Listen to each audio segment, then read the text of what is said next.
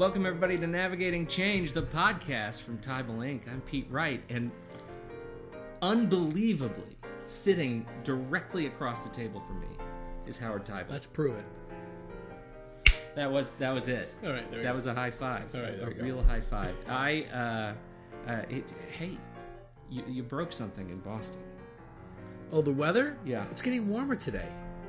It's much warmer today. Yeah, it's dramatically warm. It's like 10 degrees.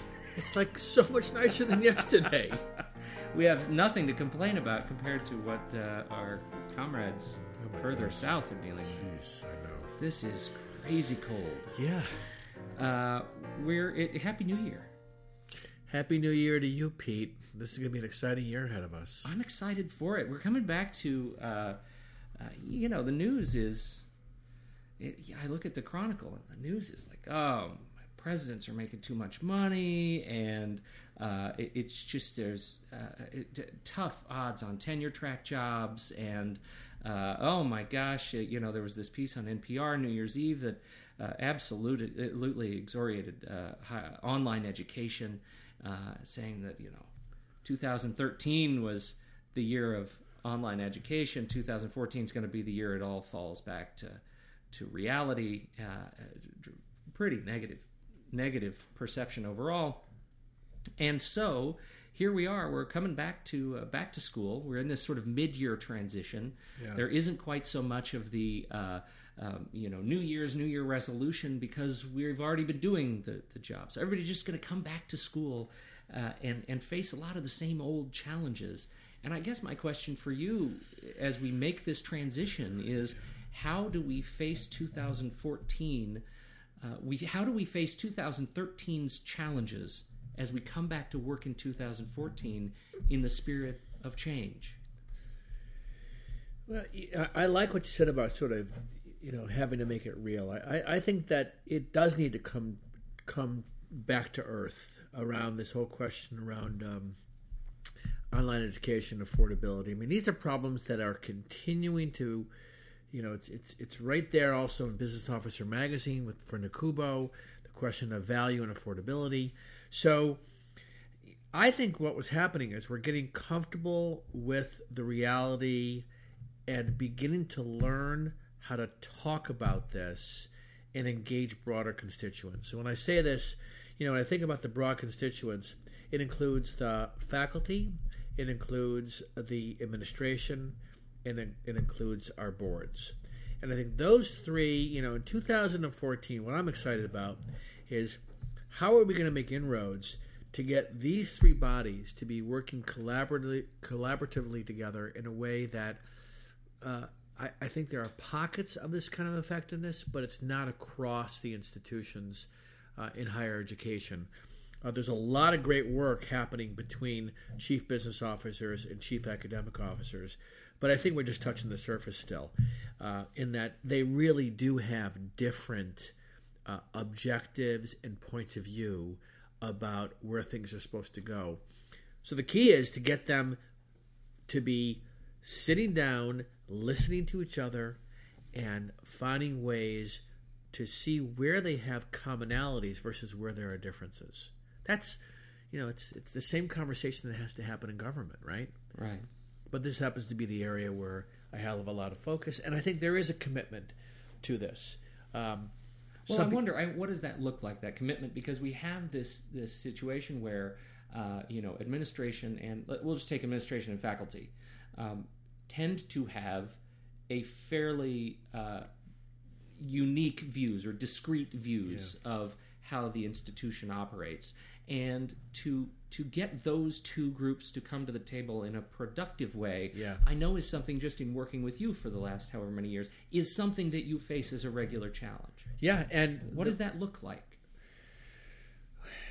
Well, I'll tell you, I had the most recent situation where I had this opportunity. There are things about that conversation that truly caught me off guard, and part of it is we need to find a way, and sometimes it does require external facilitation, sometimes it doesn't, but we do need to find a way to get people to speak to their motivation. What do they really believe is important, as opposed to having to make a case. There's too much of this. Let me tell you what I think, and let me tell you what I think.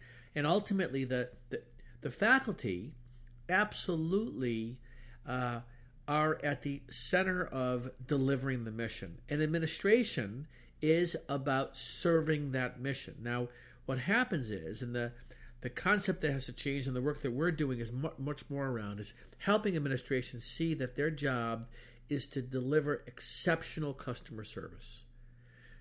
Now, so what does that mean? Well, if you work in student affairs, your job is to do the best to offer back to students what they need. If you work in finance, your job is to be customer service focused to the departments that need you, as opposed to the command and control mentality. See, that's the perception, is that finance sits in the ivory tower and faculty are out there delivering, and they live in these two separate worlds, and they don't have a lot of practice in working together. So the reality is, who gets put in a position to be the chief academic officer, the provost, the chief financial officer, or chief business officer? That is a key determinant if you're going to get some kind of productive dialogue going. In the absence of that, it is pulling teeth. Because in some institutions, these two bodies don't like talking to each other. They don't see eye to eye. So it comes down to, if we're going to have a collaborative kind of dialogue, the only way it's going to start is if people come to the table, goodwill, to say, listen, I have a different point of view from you as faculty. Are you interested in hearing it? You have a point of view as overseeing the business operations. The question back to faculty, are you interested in hearing it? And for the most part, we're all very busy doing our siloed piece of work, which is understandable. But we need to get better at having those kinds of conversations lead to action that then takes us down the path of productivity. The problem is, and there's a number of problems, but one of them is, administration is trying to get a handle on affordability. And faculty understand this in a peripheral way, right? But they have an investment, right? They've been growing their programs. It is hard to think about stopping a program that you've invested 10, 20, 30 years in, because all of a sudden somebody's telling you we need to focus on that it's not profitable, right? It's never been the case in higher education that programs are being supported by other programs. Graduate school supports the undergraduate, or undergraduate supports the graduate. And all of a sudden, I think from faculty's perspective, the rules seem to be tightening and changing. But that's the reality out there. Well, wouldn't you say that there is, even if the rules are not explicitly changing, there is more transparency around the decisions that are being made that faculty may not have ever been a party to. Right, and administration want to involve faculty, but the faculty have to be willing, and I think some are and some are not, to come to the table to say, listen, we want to be part of the solution. We want to help you. The reality is, in some cases, and I hear people say this, I didn't sign up for this. Mm-hmm. Right? It doesn't matter what you are. Even financial people that move up the ranks, I didn't sign up for this. I've seen presidents, I didn't sign up for this. Mm-hmm. Right? I had a different view of what my role is. The roles are changing. And the question becomes, for people like the chief business officers, what does it mean for them to step up into really being leaders and partners with their president? There's something you said a minute ago that I want to get back to, which is that faculty are central to the delivery of the mission of the institution. Yes. Do you think faculty understand that in your conversations with them? Oh, there's no... Absolutely understand that. And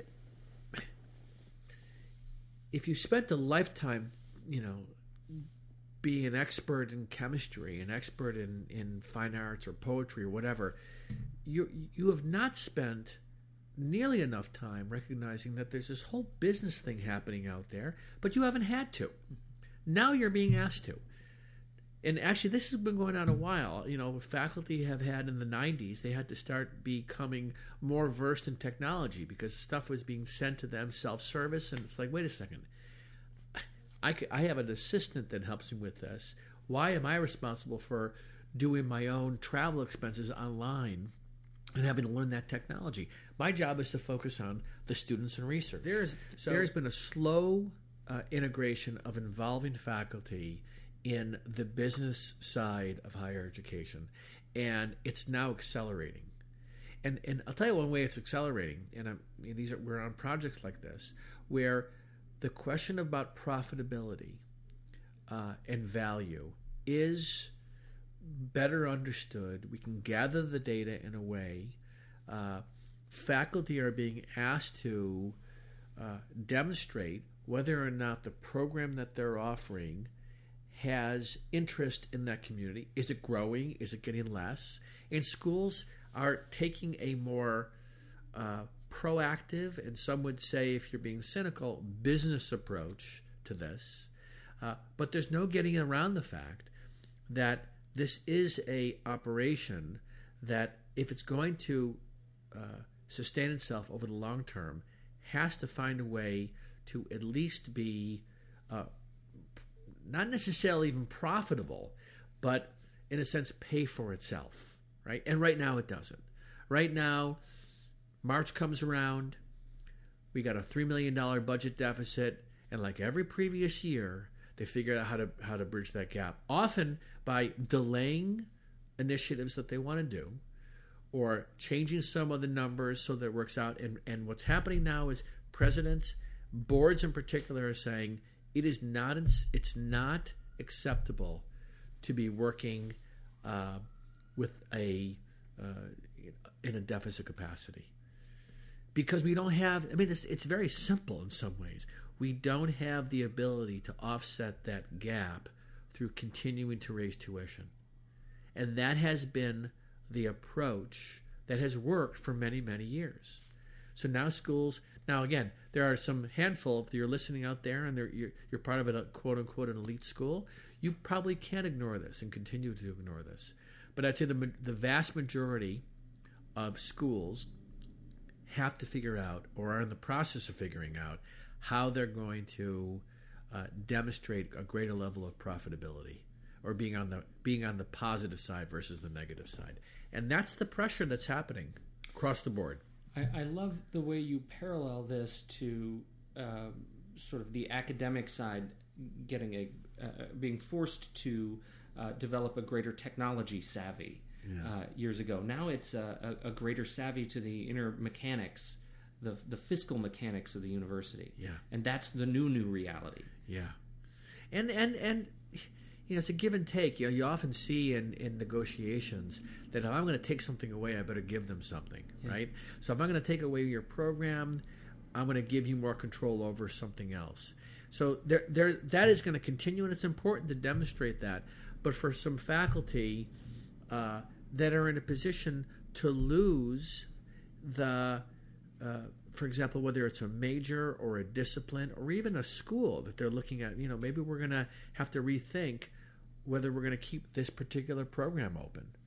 There's some programs, for example, graduate schools of education in the Northeast. This is really challenged right now because, the declining population of high school graduates, and coupled with the fact that there's a glut of teachers, a lot fewer people are going to this. All of a sudden, schools wake up and they find themselves, we've got half the enrollment we did in prior years in certain disciplines. What do you do about that? So my hope is that faculty are motivated to be in the conversation to help influence it. Because my feeling is what's going to happen is if they don't, the decisions will be made for them. And all that's going to do, it's going to create an even greater disconnect between faculty and administration. So that's the kind of influence a president can and should have with their faculty administration. We want you at the table. Influence this discussion or you will be influenced upon. Yeah, and I think what happens is in some cases, the faculty actually dig their heels in more and say, you actually can't do that, right? And part of where that shows up in some places is, tenure, right? So that you don't have the ability to take away what you think you can, right? And it's bringing up this whole question around shared governance. Like, who gets to decide these decisions? So it's an exciting time. It's challenging because we can't predict where it's going to go. And, the nature of the work that we're doing much more around is bringing those bodies together to have the kind of transparent and candid conversation. But it's tough. And it requires leaders willing to put those tough conversations on the table. The other tough conversation, might be for a different time, is for administration. Because faculty are right. Administration has to look at if they are top-heavy, if they have too many bodies doing the work. It has to. You can't just put it on the faculty. But right, and I worry that this conversation, in fact, may be a little bit heavily weighted toward responsibility of faculty. And we haven't really talked about the responsibility of administration. But to your point earlier, if the responsibility of faculty is central to delivering the message of the university or the mission of the university, and administration is central to customer service, then there is some rather simple arithmetic to determine a customer service function. An appropriate delivery model for addressing customer service from an administrative perspective. And where so customer service is one piece. The other one, which is somewhat the elephant in the room, is do we have, when we talk about right-sizing the institution, this is a conversation everywhere right now. Do we have more the right level or less people than we need to deliver the services? And in many cases, in good times, what we do is we put more bodies in. Mm-hmm. It's very hard to undo that. I mean, these are people's lives. It makes perfect sense why it's hard to do. In some ways, this whole question about looking at increasing revenue or decreasing costs in institutions, the one thing where we dance around, because it's very hard to talk about it, is what do we do with the people? Because it's 80% of our expense lives in the people expense. So there's all kinds of creative ways, and I think there are ways to do it that are compassionate to think about how do we rethink structure. And those are the kinds of things that are front and center. The thing that I have to be honest that concerns me is to what extent will institutions take this seriously in the absence of a crisis? Right? That's a huge question. 2008. That was the opportunity, and I was involved with projects where schools took it as this. We're going to make these changes now. Nobody can argue with us that it's time to figure out how to be more lean and how to be more efficient. It's hard to do that right now, but it's sort of swung back. It swung back in a more the problem's not going away. We sort of 2008 things got a little bit back to normal. Everyone went back to denial. I think that we're now back in that place where you can't deny it. And I think what's going to happen is schools are going to merge or close. Some of them are going to be predominant schools, and as a result, that's going to be an additional wake-up call for the other middle-tier, high-priced institutions that have to say, all right, how do we get our financial position in order? And it's got to be a conversation between the faculty, the administration, and the trustees. And that's what they're engaging in right now. It sounds dire, but the truth is it's very exciting because I think on the other side of that is focusing on how we want to grow. That's at the heart of what this is really all about when you're trying to have the right conversation. It's not about cutting. It's about where do we want to grow? What's our brand? How do we want to position ourselves for the future? That is the conversation that sometimes gets lost in this conversation around efficiency. It does, because I think my hunch is that the academic side of the house is recognizing this as demand-based education, right? We're going to respond to market demand with programs that meet that demand.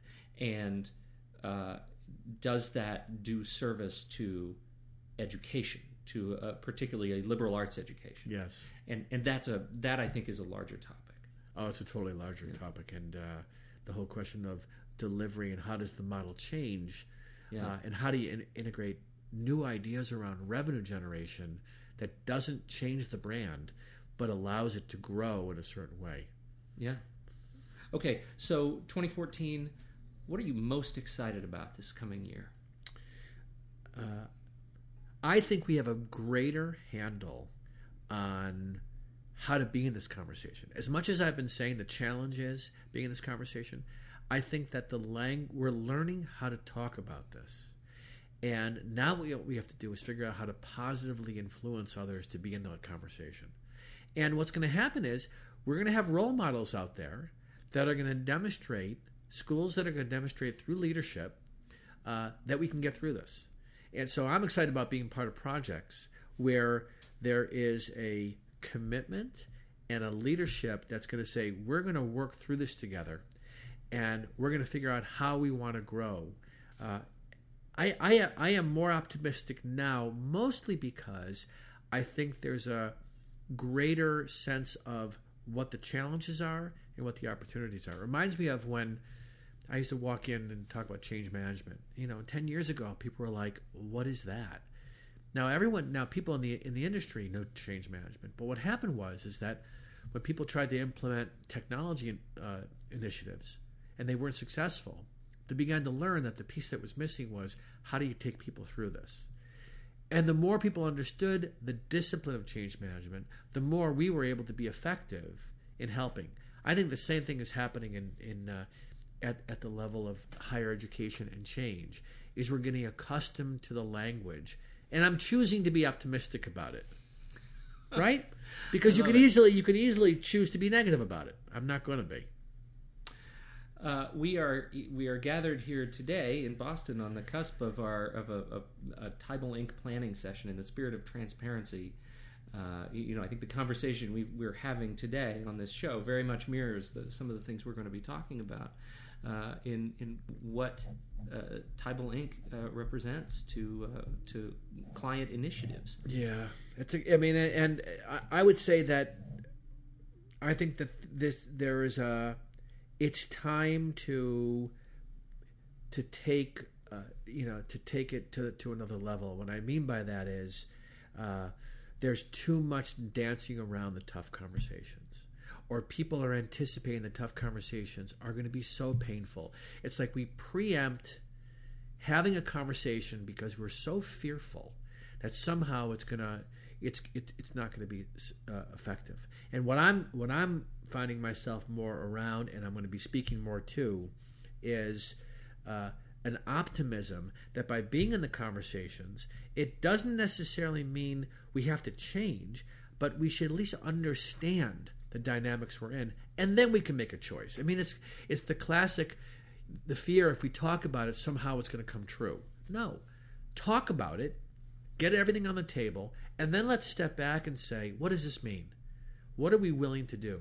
How are we willing to commit to change? I'm not saying it's easy to do, but I've seen leaders, and I'm working with leaders, who are taking that attitude, and those are the kind of institutions that I'm planning that we're going to be working with more of in 2014. To all of our partners and clients, thank you so much for your joining us on this journey and for inviting us to be a part of the conversation. Thanks to everybody who's been listening, and here is to a great 2014. Yeah. And thank you, Howard. I don't even know what that was. Are we at a rodeo? That reminded me, what was the presidential candidate that yelled something out but it came out wrong? It was Howard Dean. Howard Dean. I just did a Howard Dean. Boisterous yawp of I was like, Dean. what was that? It was a yaw. It was a yeah. Yeah. We're not going to edit that out. Let's keep it in. No. I'm actually going to make a ringtone out of it. Oops. Thank you, everybody, on behalf of Howard Teibel, because clearly he's come off the rails. I'm Pete Wright. There we go. And this has been Navigating Change. We'll catch you next week.